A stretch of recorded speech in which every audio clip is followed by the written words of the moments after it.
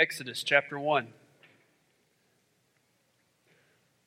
Over the next few months, we are going to go on a journey through the book of Exodus. How many of you have ever read in the book of Exodus? Okay, all right. We have some Baptists in the house. So, today we are going to go through the entire chapter of Chapter 1. Sorry, I had a brain freeze there for a moment. Chapter 1. To give us some context, so we'll have a little bit of perspective. Exodus is the second book in the Torah, second book in the first 5 books of Moses. The first half of the book is about the Exodus itself. The Exodus means a way out. The Hebrews had become slaves to the most powerful empire in the world at that time, and there was no way out. They were in trouble. Exodus chapter 1, verses 1 through 14 is what we are going to read at first. So if you do not mind, if you are physically able, please stand in honor of reading God's Word. Exodus chapter 1, verse 1. These are the names of the sons of Israel who came to Egypt with Jacob, each with his household. Here's some baby names if you're searching. Reuben, Simeon, Levi, and Judah. Issachar, Zebulun, and Benjamin. Dan and Naphtali, Gad and Asher. Great names. Great names. I said Benjamin just to make sure you're awake. All the descendants of Jacob were 70 persons. It's a large family. They had a big table on Sunday lunch. Then Joseph died. Joseph was already in Egypt. Then Joseph died, and all his brothers and all of that generation. But the people of Israel were fruitful and increased greatly. They multiplied and grew exceedingly strong, so that the land was filled with them. Now there arose a new king over Egypt, who did not know Joseph. And he said to his people, Behold, the people of Israel are too many and too mighty for us. Come, let us deal shrewdly with them, lest they multiply. And if war breaks out, they join our enemies and fight against us and escape from the land. Therefore, they set taskmasters over them to afflict them with heavy burdens. They built for Pharaoh store cities, Pithom and Ramses. But the more they were oppressed, the more they multiplied, the more they spread abroad.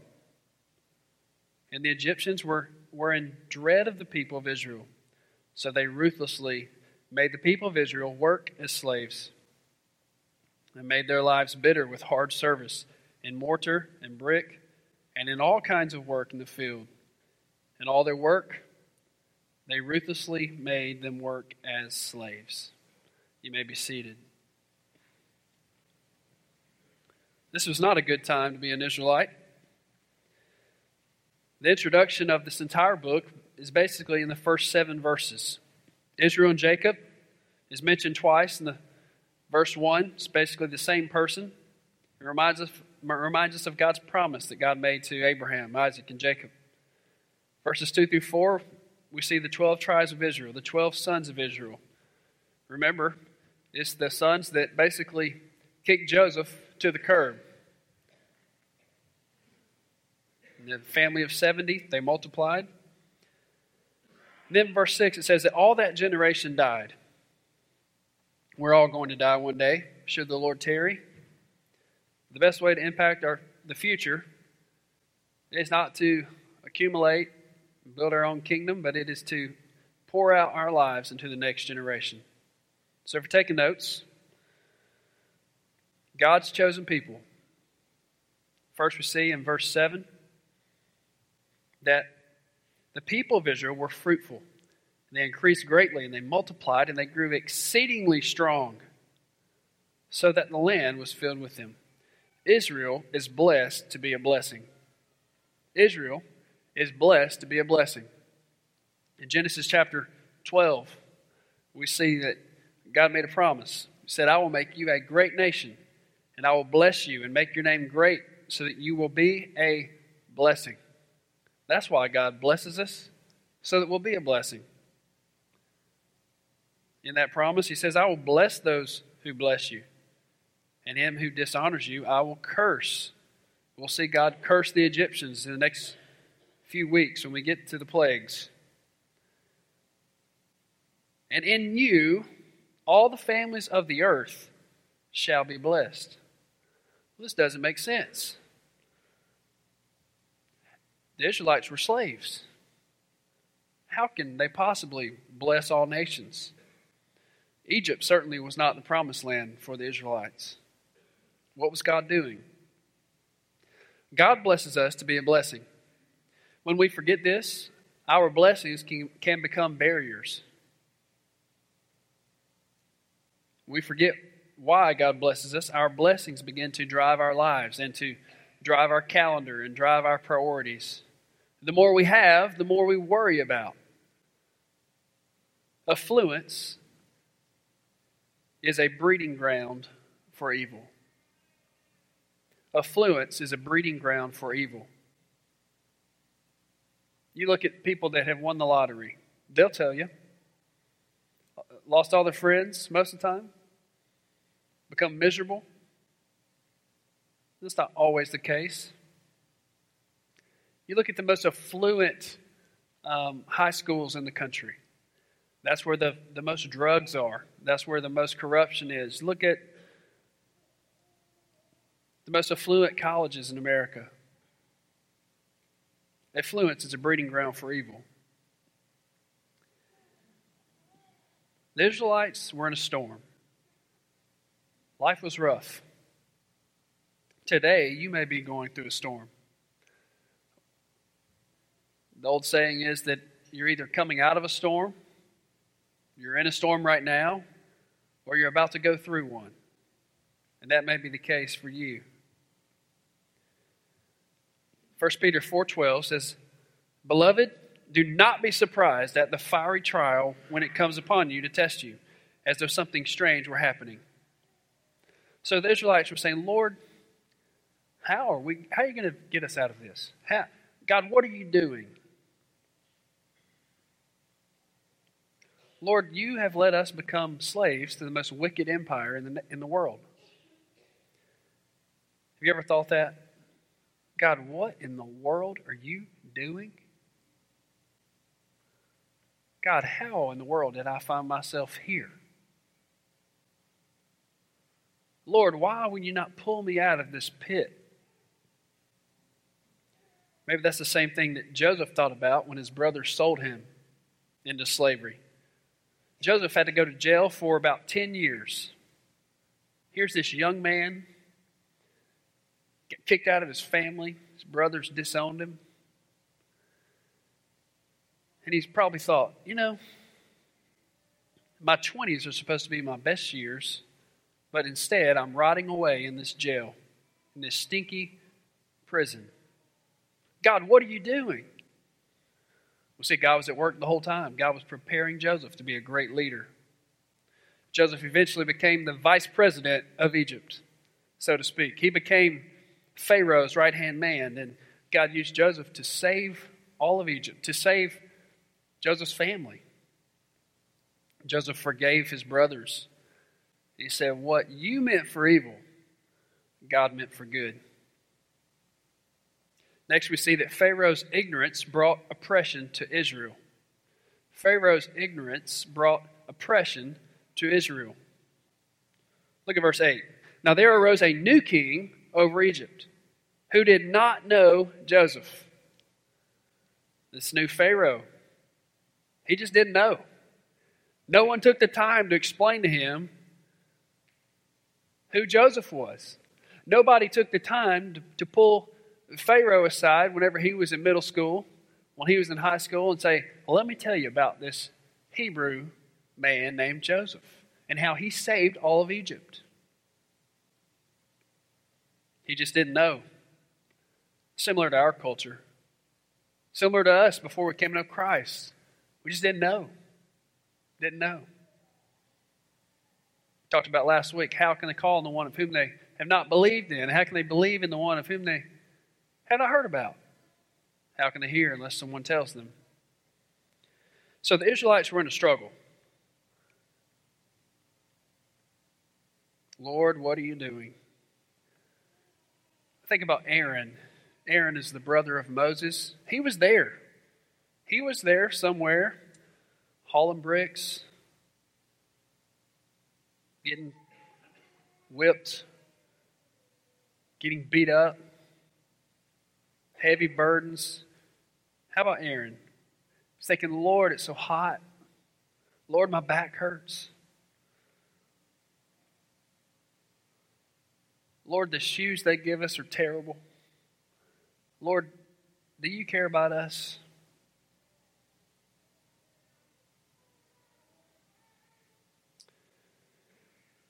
Next we see adversity brings opportunity to gain a new perspective. Adversity brings opportunity to gain a new perspective. Have you ever looked at an old picture of yourself and thought, what in the world was I wearing? Look at those shoes. What about the hairdos from the 80s and 90s? You know, have you ever looked back at your journals? Something that you wrote down a long time ago, and you read it and you think, what was I thinking? You know, and you think, I have grown. I have my mind on this subject has evolved, or I've gained a new perspective, or the Lord has taught me and brought me along. So when we face adversity, it causes us to reflect. It causes us to think about life and where we're headed and where we've come from.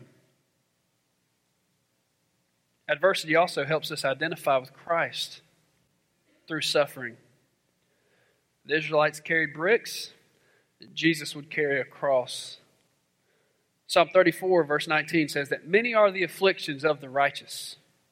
So this morning, if you have no afflictions going on in your life, I'd say you need to check yourself and say, realize, man, am I a believer? Am I a threat to the spiritual forces of evil in this city? Or like in the book of Acts, when those guys tried to use the name of Jesus to cast out the demons, what did those demons responded? And they said,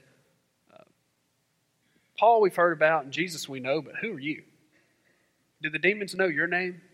Are you a threat? Or do you just come to church on Sundays? It's a good question to ask ourselves. Next we see God's faithful few. God's faithful few.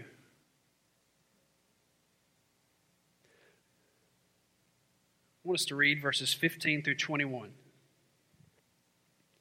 Then the king of Egypt said to the Hebrew midwives, one of whom was named Shiphrah, and the other Puah. That's a great name. Puah, can you imagine her middle school days? Traumatic. When you serve as a midwife to the Hebrew women and see them on the birth stool, if it is a son, you shall kill him. But if it is a daughter, she shall live. But the midwives, they feared God. And they did not do as the king of Egypt commanded them, but they let the male children live. So the king of Egypt called the midwives and said to them, why have you done this and let the male children live? The midwives said to Pharaoh, because the Hebrew women are not like the Egyptian women, for they are vigorous and give birth before the midwife comes to them. So God dealt well with the midwives. And the people multiplied and grew very strong. And because the midwives feared God and gave them families, then Pharaoh commanded all his people, every son that is born to the Hebrews you shall cast into the Nile, but you shall let every daughter live. God always has his people exactly where he wants them. Did you know that? These young girls, Shiphrah and Puah, what were their parents thinking when they named them? We don't know. But what their parents lacked in giving names to their children, they made up for in discipleship. Because somebody somewhere taught these girls, these ladies, about the Lord. There was some Hebrew dad that pulled his daughter aside and shared with her about Noah. Not the fuzzy version we tell, but the version which says that God actually basically initiated the death penalty. God wiped out all creation. That's a terrifying thing. There was a Hebrew mom somewhere that pulled their daughter aside and shared about the Lord and His promise that He made to Abraham. And shared about Joseph and how Joseph had to suffer. There was somebody somewhere, grandparents maybe, that taught these ladies about how good the Lord is and about His love and His grace and His patience. These ladies, they were midwives. Somebody taught them what's up. Somebody invested into their life. Parents, quick note to parents. Your first 18 years, from birth until the age 18, we have 6,750 days. 6,750 days. Birth for the first 18 years. The clock is ticking. We can either spend our days on things that do not matter, or we can invest in what does matter. We can let our children play on a few ball teams per year, or we can let them play on 15 ball teams. We can let them be in a couple different programs, which are great, and it helps get us out of our Christian bubble, and we should. Or we can let them be a part of 35,000 programs and never have time with our family. Parents, the days are limited. We need to be wise about how we spend them. Next, we see that God's faithful few keep a healthy fear of the Lord. God's faithful few keep a healthy fear of the Lord. Proverbs 1:7. Listen to this. The fear of the Lord is the beginning of knowledge. Fools despise wisdom and instruction. Psalm 31, verse 19 says, Oh, how abundant is your goodness, which you have stored up for those who fear you, and work for those who take refuge in you, in the sight of the children of mankind. I want to talk about fear real quick as we get ready to close. Chapter 1, by the way, is very difficult to preach through because it's so sporadic. But what it's doing, it's setting up a beautiful story of the gospel. It's setting up what's going to happen. You guys ever read a book in the first few chapters? You're like, man, this is kind of boring. And then you make it to like chapter 5 and all of a sudden, whoa. It's a little bit what's taking place here. Not that God's word is boring, but it's setting up a beautiful picture. I want to talk about fear real quick. There's two kinds of fear. This sounds real theological, but there's the fear of the scary things and our circumstances. The fear of snakes. Some of you have a fear of snakes, right? Some of you are like, no, I'm not afraid of snakes. And thunderstorms and lions and tigers and bears. Oh my. And then there's the fear of our circumstances. You know, the fear that I'm out of control.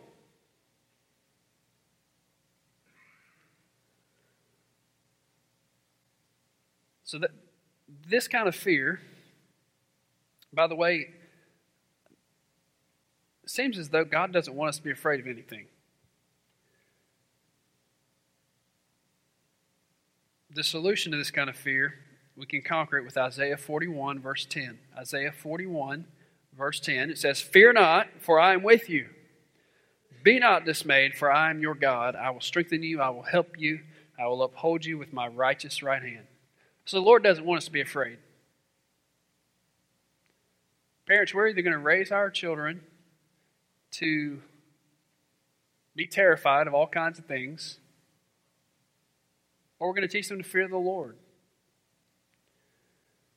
People may think that our little family is bizarre, but we try not to let our 2-year-old watch scary things.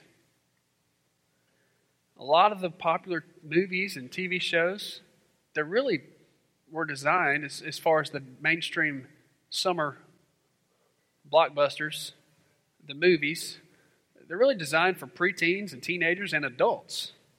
It may be children, but not really for a 2-year-old. And so when a 2-year-old or 3-year-old is having to take in these concepts that's really past their developmental stages, it can terrify them. I can tell when my 2-year-old has watched a movie they shouldn't have because they get in the bed and they're scared to death. Daddy, come sleep with me. Daddy, can I come sleep with you and Mommy? Now, a lot of times that happens just because they don't want to go to sleep. But I can tell when they've seen something that they probably shouldn't have seen. That's why if you're a millennial in the room today, that's why a lot of us have issues because we grew up watching these Disney movies. I mean, think about when you were a child. Now, I know I'm getting on your territory, but think about when you're a kid and you're 4 years old, you really shouldn't have to be having to process why Simba loses his dad. Now, I know that's precious to some of your childhoods, but The Lion King is a great movie. But if you're 1 or 2 or 3 and you watch that movie, you can be terrified. I mean, when I watched Wizard of Oz when I was 5, I still have scars and nightmares over the monkeys. Anybody with me? We carry these things our whole life. So the reason some of you have problems is because the movies and things you watched when you were a kid. By the way, do you know the real reason that Simba lost his dad? Because he couldn't Mufasa. He couldn't Mufasa. Bad joke. But we want our children, we want our children to be able to sneak Bibles into other countries. We want them to be able to not be afraid. We want them to be on the front lines of what God is doing. And if they're terrified and struggling with things that I don't know what I'm trying to say. I better move on. Fear of God. So let's talk about the fear of God. This is a healthy fear. This is a respectful fear. When you fear God, you do not play around with the things that God hates. I'm going to say that again. When you fear God, you do not play around with the things that God hates.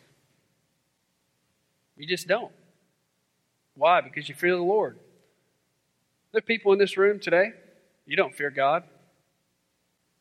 Because if you really did, you wouldn't live like you do. Proverbs 14, verse 26 says, "In the fear of the Lord, one has strong confidence, and his children will have a refuge." The fear of God stands up to all other fear.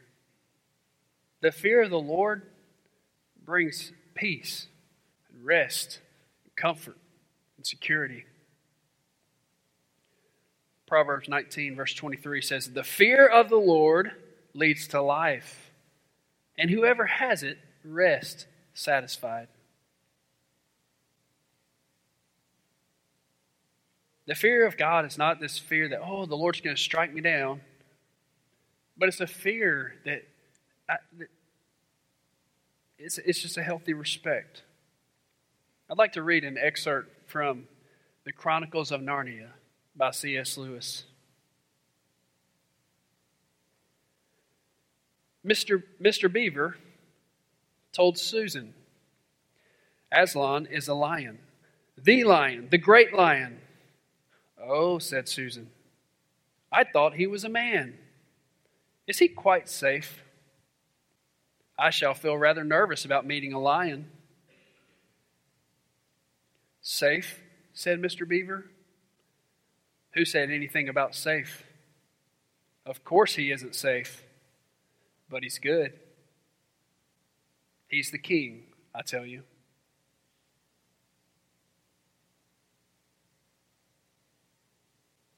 The Lord is all powerful.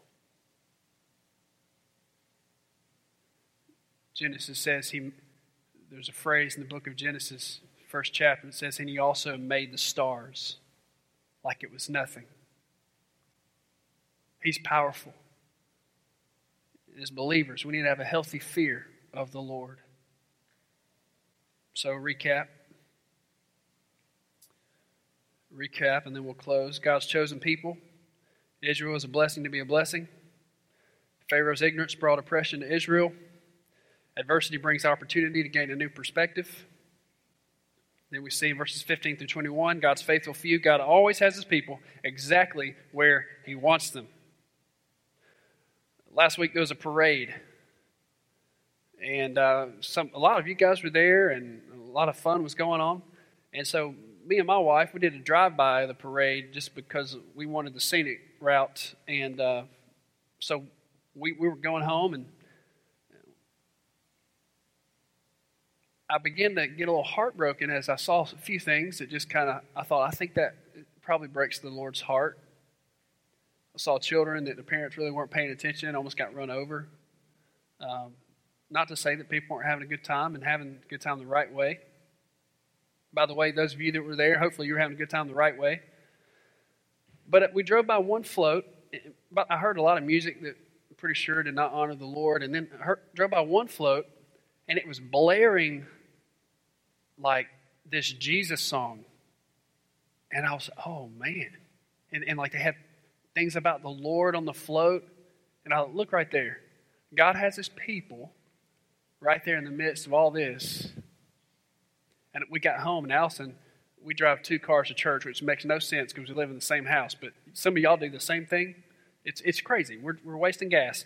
But especially teenagers are the worst. Parents, they're like, I'm going to drive. No, you're not. Get in the car. Get in the minivan. Minivans are cool. We're going to make minivans cool again. So, but we got home, and Allison says, did you see that float? It was playing like that music. What song were they playing? We Believe. Oh, it was awesome. I don't know. It was just, I got excited about it. So God always has his people where he wants them. And these 2 girls, you see, Shiphrah and Puah, they feared the Lord. And God used them to rescue people's lives. God used them to stand in the gap. Another example quickly of God has his people where he wants them. When I was in college, some of us would paint up. I know this sounds like pagan worship to some of you, but we would paint up, and at the Ole Miss BCM, we would put a cross right here, and we'd paint up, and one time we painted Jesus Saves, and we were on the Jumbotron football game, 65,000 people, and they're getting to see it, Jesus Saves, and we put scripture on our backs. And I can't tell you, a few times when I did that, so many senior adults would come up to us with tears in their eyes saying, thank you for representing the Lord. There were times when sorority girls and fraternity brothers, and they would come up to us and say, what does that verse mean? God always has his people right where he wants them. I shared that story this morning, and I know that the LSU BCM, they call themselves the Painted Posse. They got in trouble a few years ago. Isn't that cool to get in trouble for loving the Lord? I love it. And so they paint this cross at the LSU football games, the crazy guys you guys see on TV. If it's the group that I'm thinking about, they love the Lord. And so I was sharing that in the first service. And after the service, a college student comes up to me. He came to visit this morning, and he said, I'm a part of the Painted Posse. I took a picture with him for proof if you want to see it. I got so excited. God has his people right where he wants them.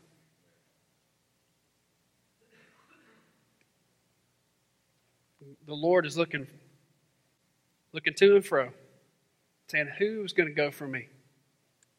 Who's going to go stand in the gap?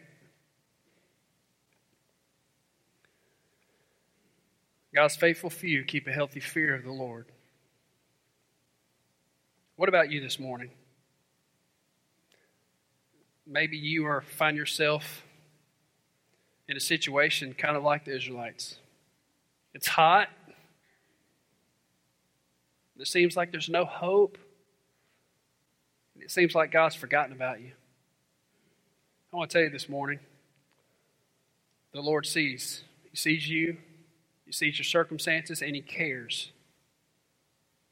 And just like we'll see in the coming weeks, God deliver the Israelites. He wants to deliver you. And for some of us this morning, that may happen today. That may happen during the invitation time. But for some of you other folks, maybe it's going to be a process. Maybe it's going to be a couple of weeks, a couple of months. God wants to deliver you of certain things in your life. The Lord is here. He's here. He wants to clean us up. The people in the room that have never repented and put their faith in Christ, people that have no relationship with the Lord, today He wants to save you.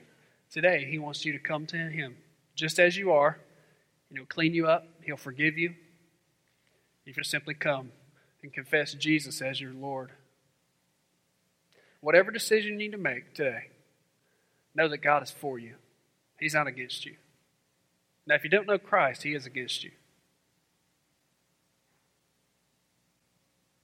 Isaiah says our sins separate us from God. So before we come to know the Lord as our Savior, we're separated. In fact, we're enemies of God. Why? Because we are sinful and He is holy. He is holy and we are not. So there has to be something that connects us to the Lord. That's why Christ came. 2 weeks from now, we're going to read Exodus chapter 2. And we're going to see how God sent a baby. God sent a baby boy to help bring about the redemption of His people. So the Exodus is a picture of the gospel. Will you pray with me?